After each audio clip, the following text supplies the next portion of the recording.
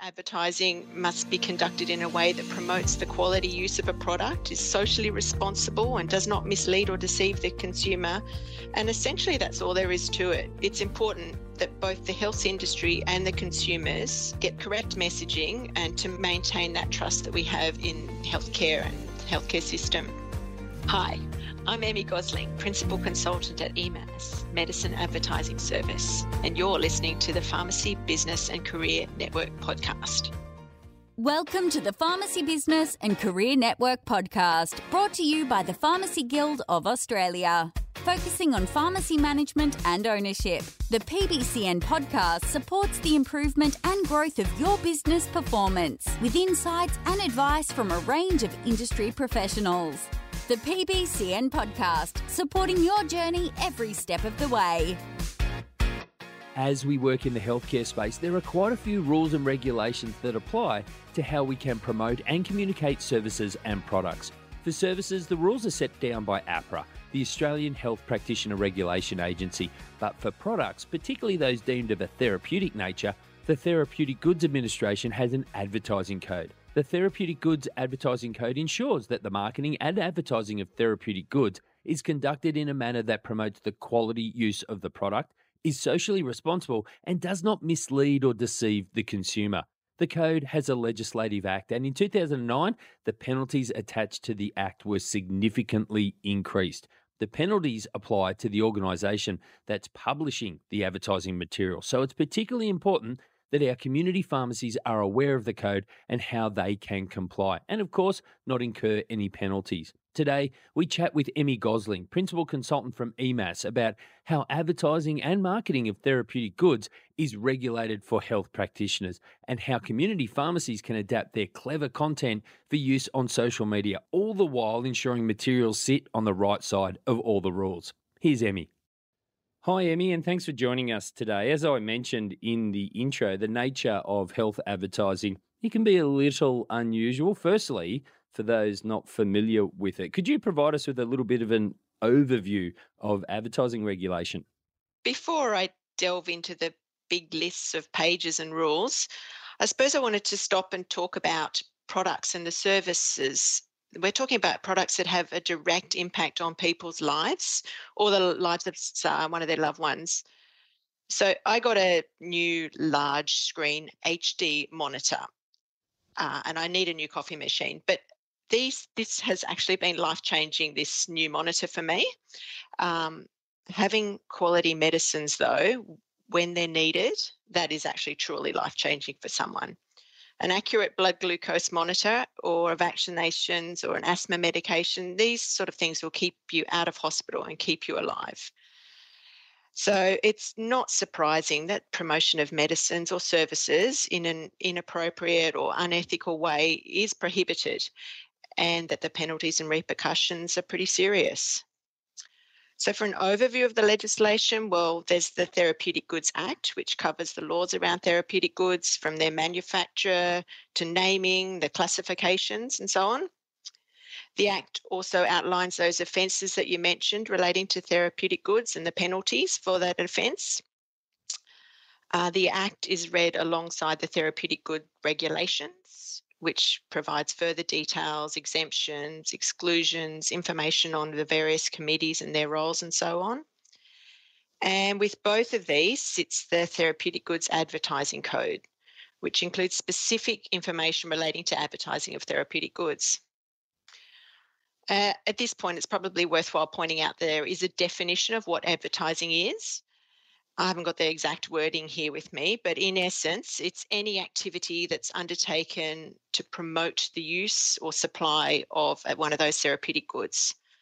So if the effect of what's released, whatever materials are released, either by the manufacturer or the distributors, the retail pharmacies, and if that induces the supply or purchase of or the use of a therapeutic good, essentially that falls into that definition of advertising. And the definition encompasses either directly promote or indirectly promote. We know what direct promotion is. It's obviously an advertisement, so a piece in a catalogue, a TV commercial, those types of things. Indirect promotion, though, could be, say, providing a sample a brand reminder, sponsorships, where the intention is to promote the product and it's considered advertising. And this is different from information, but we're talking about regulations here. You mentioned AHPRA, the Health Practitioner Regulatory Authority, which oversees how service providers promote their services to the public. There's also the consumer laws to be mindful of, copyright laws. And since we're talking about social media today, the platforms themselves, I thought, they've got rules about what content is acceptable. For example, you'll find Facebook has an advertising policy that states that ads mustn't contain content that asserts or implies personal attributes, and that includes direct or indirect implications about a person's medical condition. So, an Facebook ad that says new diabetes service available at our pharmacy, that's quite okay. But if you ever put a Facebook ad that says, do you have diabetes? That's unacceptable to Facebook. So you wouldn't be able to post that. That's a policy, not a regulation, but it does go to show how important it is to be across all of these rules. I mean, imagine spending all that time and money developing content and you get to posting it on Facebook and that's rejected. Back to the drawing board. So, why are there so many rules in healthcare advertising? Why are they necessary and why are they so important both to the industry and consumers? Because I'm wondering, you spoke about how some of the medicines on offer can be truly life-changing, not only for the patients, but maybe their family as well. Is it in part because the conditions and the benefits of the treatment can be quite emotional and maybe people are quite susceptible to advertising and influence? Absolutely. My life-changing computer monitor, my HD monitor, as opposed to a life-changing blood pressure monitor. And these products can really save lives, or they're intended to help the person or a loved one maintain or improve their health. So not necessarily, supplements, those types of things, maintaining or improving the life. And the TGA puts extra advertising rules in place to provide a higher ethical standard on these materials. Yeah, they're important. And as you mentioned, in my background in retail pharmacy, I spent years having people come to me asking about a product they'd seen on TV. Does it really work? They'd relay back to me what they saw and expect a miracle cure, something, the night after a current affairs show. It's amazing what people hear or take in, despite all getting the same information. There's products out there that can help with weight loss, I know. But my point is that people hear different things from an advertisement. A parent will come in with an ad from a magazine asking, does this really work? Can I use it on my baby? Or they'll hear something from a friend, rub Tiger Balm on your sore throat. It'll be perfect for you. So when you're unwell, as you said, or looking after someone who is unwell, you're in a vulnerable situation. And if you see an ad about something that looks like it might help you or them get better, well, you're likely to jump on it. Of course, you want the best or the fastest or the strongest or the gentlest. Whatever it is, that advertising message that you see will be particularly powerful when you're in that situation. I know you mentioned earlier that advertising must be conducted in a way that promotes the quality use of a product, is socially responsible and does not mislead or deceive the consumer. And essentially, that's all there is to it. It's important that both the health industry and the consumers get correct messaging and to maintain that trust that we have in healthcare and healthcare system. Well, on that point, you touched on the sharing of information as opposed to pure advertising. Can you explain the difference between the two? And it'd be great if you could provide some context with an example or two, even if it does need to be hypothetical. Well, we could use the example of the parents with the magazine ad asking, does this work? As a pharmacist, I'd provide them with information based on my professional judgment for their individual needs. If I was still working in retail pharmacy and maybe had a few parents in over the week or knew that there was a bit of confusion going on about that condition, I might write up a blog post and include some general information about that condition, compare the treatment options available, give them some advice on when to seek further treatment. That's truly information. It's balanced, it's not promotional, And I'd be explaining a variety of ways to handle that condition. Some might be lifestyle changes, more fluids, rest, that sort of thing, and not necessarily only suggesting products that are available for sale. An advertorial, that's probably another mix of information and advertising. But you'd see these types of things marked clearly as an advertorial, kind of like when an influencer posts on social media and they have, or at least should have, a hashtag ad or something to make it clear that it's advertising. That's a consumer law requirement, by the way. And there has actually been a recent case in Australia upheld where that disclosure wasn't made clear and the influencer advertiser was pulled up on that. It was great to hear about the policy Facebook have on advertising on this front. And I love those examples about blogs, advertorials, and influencer marketing and those things that we need to keep in mind. Now, Emmy, there's about 16.5 million Australian Facebook users, 9 million Instagram users, and about 16 million YouTube unique visitors per month. This is just in Australia. So clearly the broad target audience that we're trying to reach is there. They're on social media, even by sheer volume. They're on social media. They're spending time on it. They're on it a lot. So when it comes to social media, is it actually worth the effort and time in terms of advertising therapeutic goods? Is it worth the effort? I'd say so. Those numbers are incredible, and it makes sense if you're looking to build on the number of possible customers you reach or retain or grow your online offer. That's a sensible proposition to approach social media as a platform. But when it comes down to the advertiser or the pharmacy, they need to think back on what their business goals are and what they genuinely intend to get out of using social media. Probably point out now that as pharmacists and pharmacies, we're driven by wanting to be there for our community, to make a difference to them and a difference to people's physical and mental health. And this isn't just achieved by providing medicines. We're the business that's open when people need you. We've got someone, like a real person, that can greet those customers. And we know our stuff. We can talk to people in a way that they'll really understand. I mean, how many times do you hear, the doctor told me all about it, but could you just tell me again? I'm not sure what it's for or how it's going to help or those types of things. We get it. And as a local business, we're up to date with what's happening locally at the school, the library, the football or netball club. And it's this business persona that can be conveyed on social media. In and amongst this social sharing, there is that space to advertise the therapeutic goods that you offer. Mouth guards or strapping tape at the start of the winter sports season, and put that up on your social pages. There's something yuck going on at school, the latest head lice outbreak, put that the night you get the note coming home from school yourself. I'm sure you'll have a few treatment options and some advice you can share. I don't know, you asked whether it's worth the effort for advertising therapeutic goods. And I know there are ways to measure the value of that. But in my mind, the value goes beyond advertising products. It's advertising your pharmacy and its worth to that audience.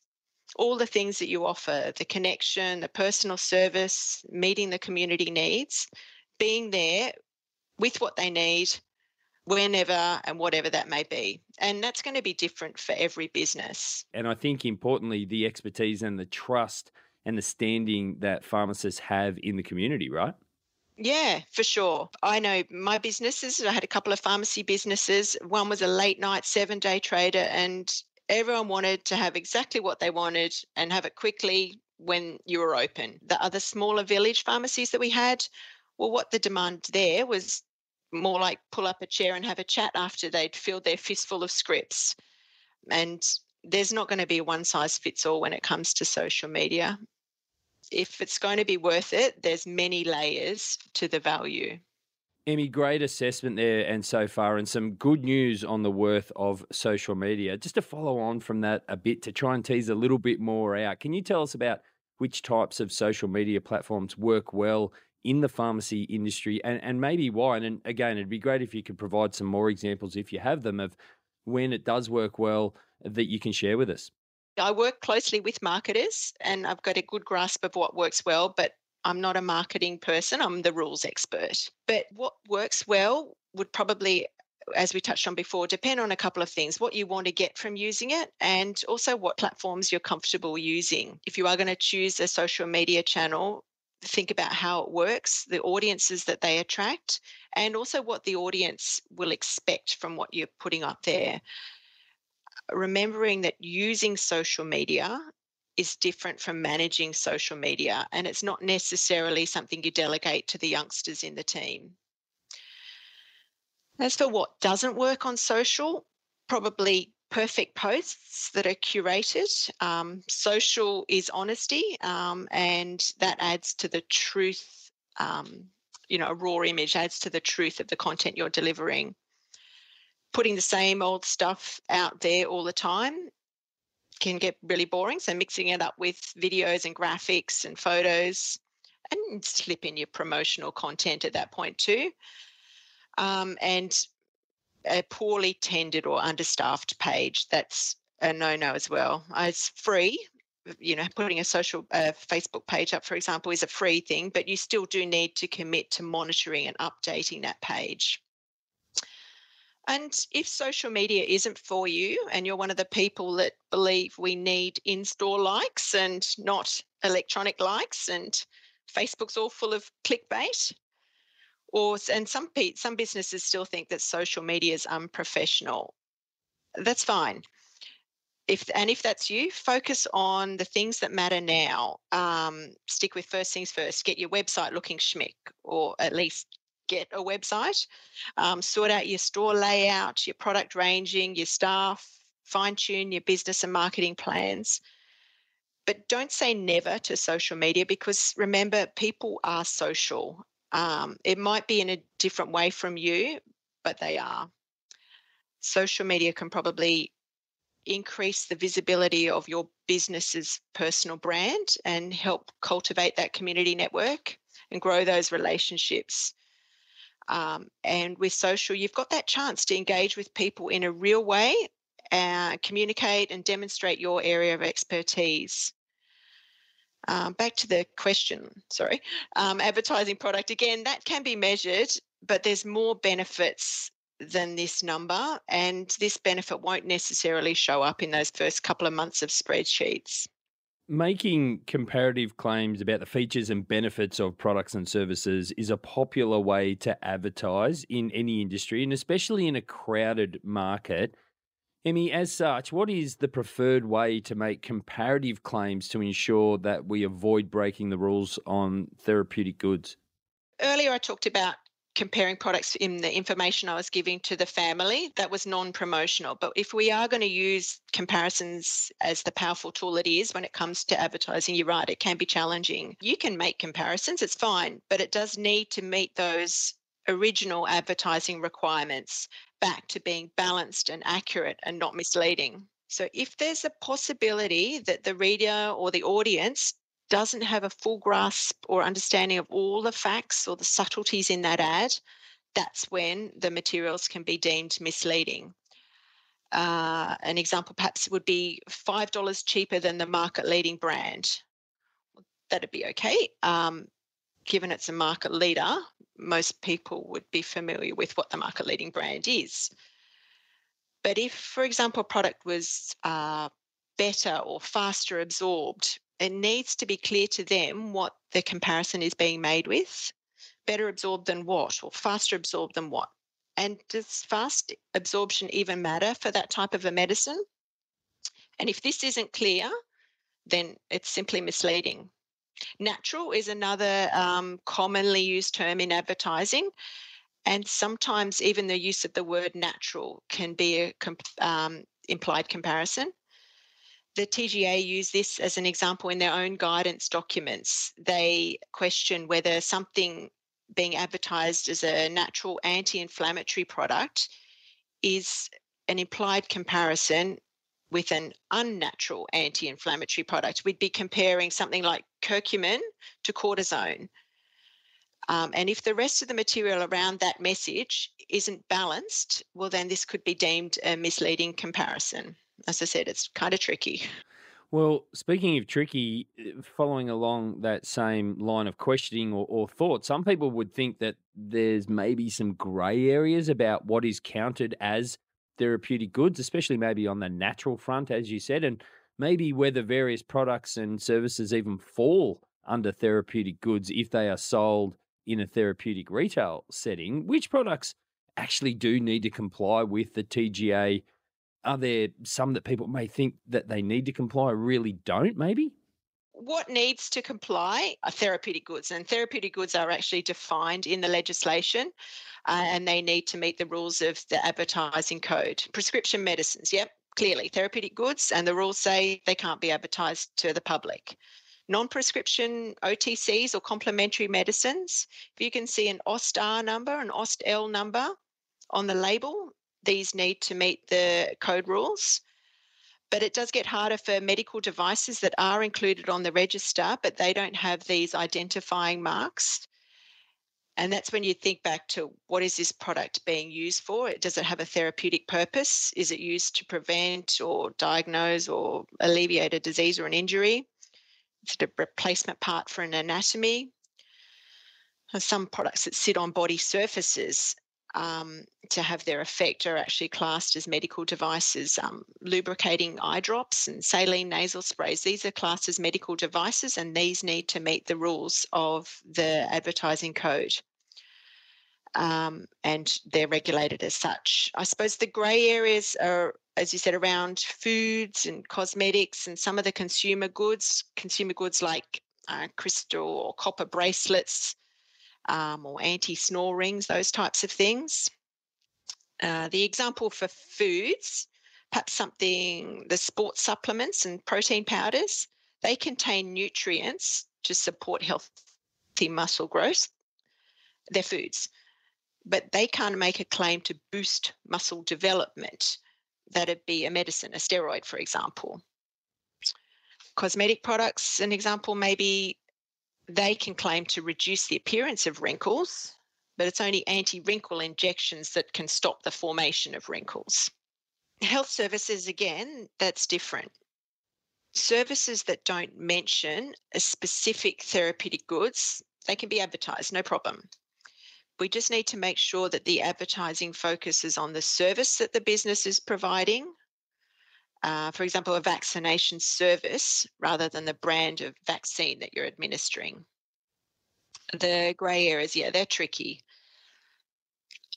My advice would be mindful of the rules, know where to get advice, and you should be okay.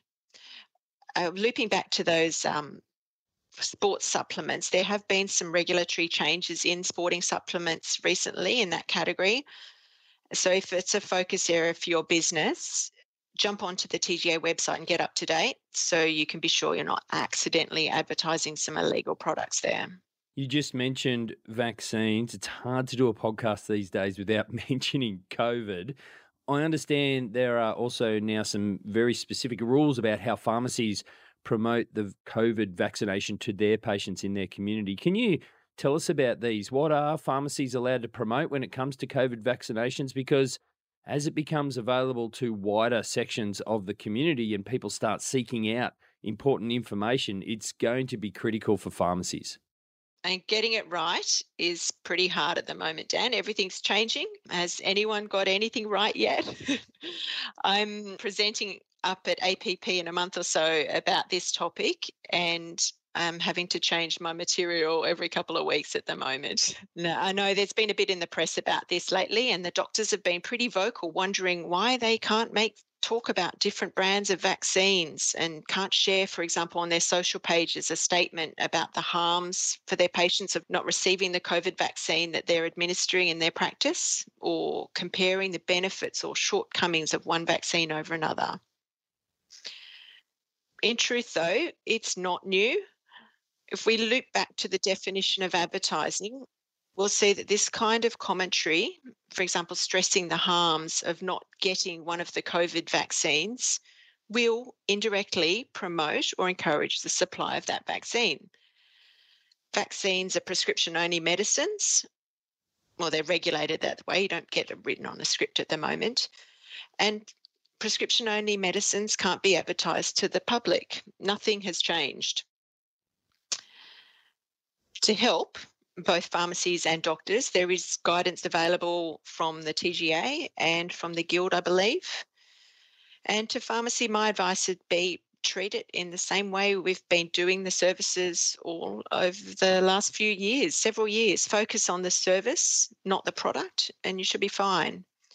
If you're looking for social content, the health department materials have been released and are available to be used. Check out their guidance from the TGA. And if in doubt, check first. Ask the Guild, the TGA, or find a consultant if you want tailored advice for your particular situation.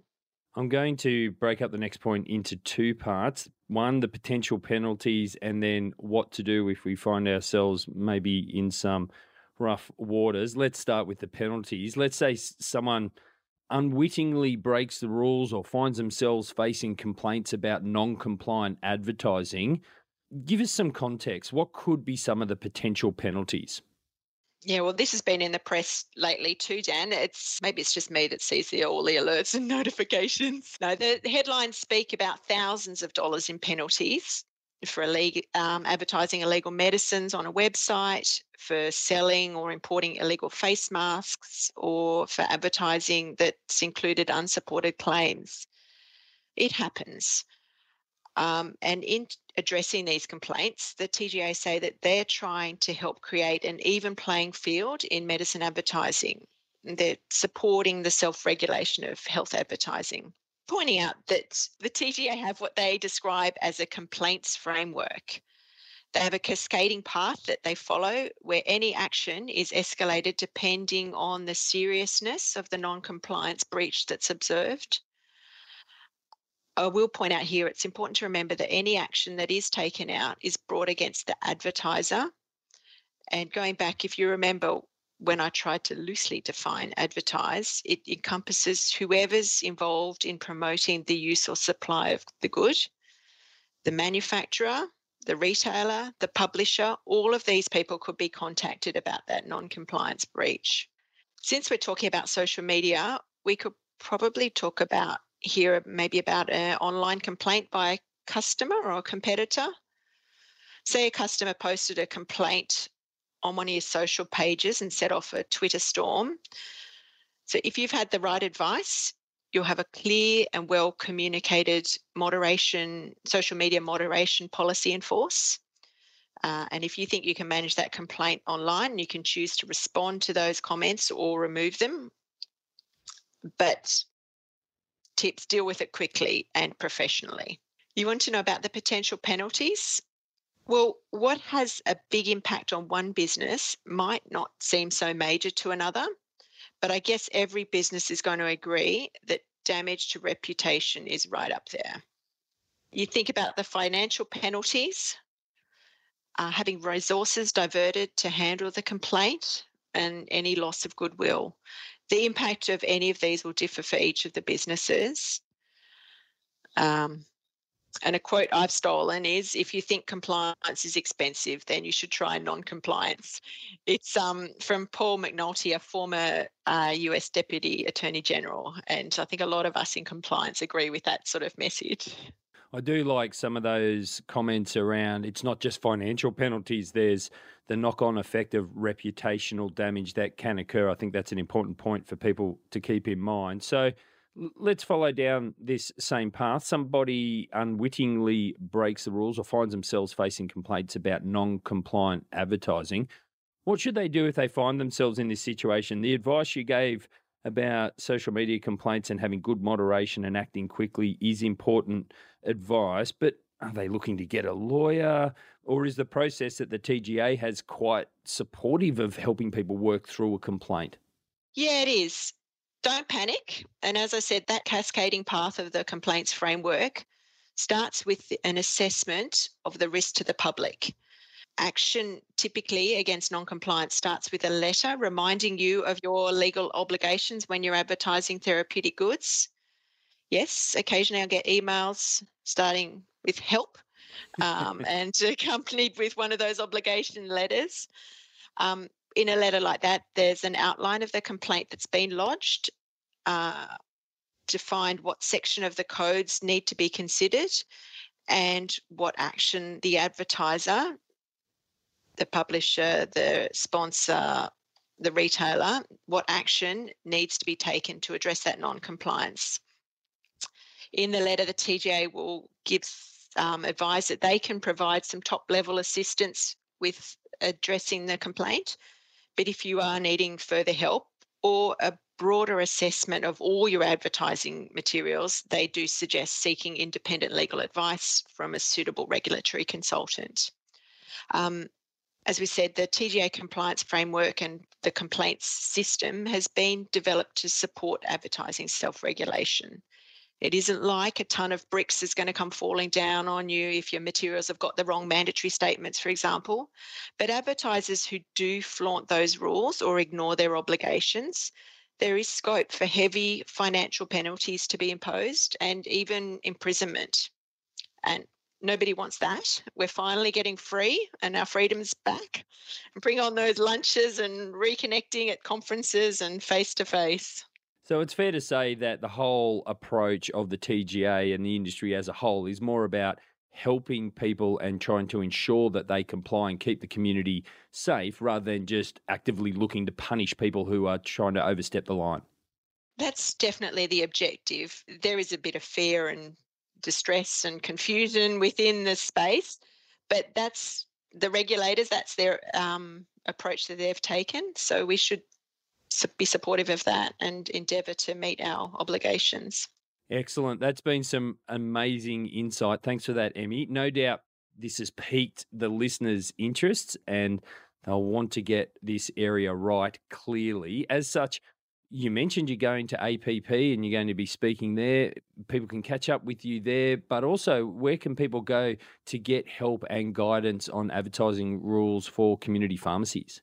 Well, as I mentioned, the TGA, they enforce the rules, so they'd naturally be the best place to go for a start. They've got extensive library of guidance documents and any past presentations that they've conducted, you can access their webinar recordings. There's also an online portal where you can submit an advertising inquiry. You can do that with limited detail or as much detail as you want to put in there.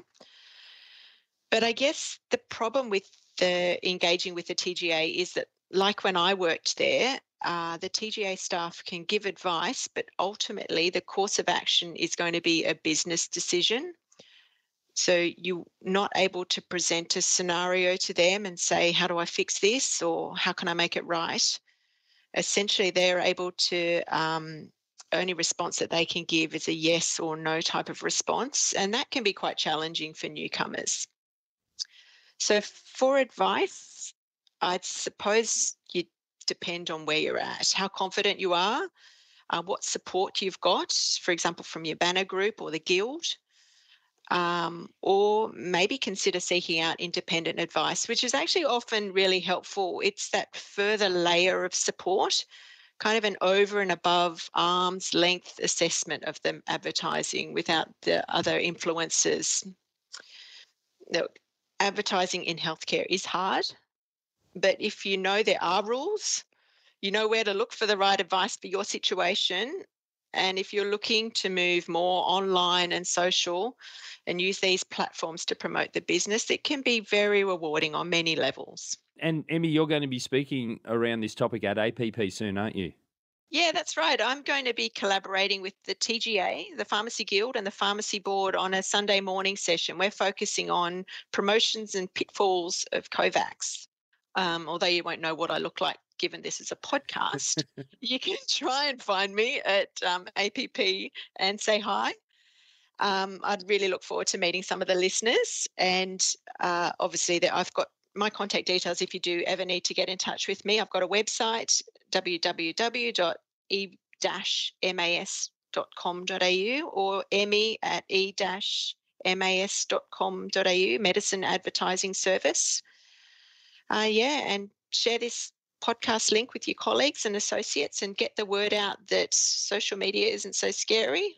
Emmy Gosling, Principal Consultant at Medicine Advertising Service, thank you so much for coming on the show and sharing your insights and expertise and advice around the advertising of therapeutic goods by pharmacies. Awesome. Thanks again to Emmy Gosling for providing us with some clarity around the advertising rules and regulations for community pharmacies. There's a lot to take in, but you can find further information on the Guild website at guild.org.au. Simply visit and type in advertising into the search bar. As Emmy mentioned, she will be speaking at APP this year on the Sunday morning in the business building stream on a panel discussing the promotion and pitfalls of COVAX. So if you're at APP this year, be sure to get along to that session. Or, of course, you can connect with Emmy by visiting her website, e-mas.com.au. I've been your host, Daniel Oyston, and you've been listening to episode 72 of the PBCN podcast. The PBCN podcast, supporting your journey every step of the way. For more resources, to access support or advice, or to view this episode's show notes, visit guild.org.au.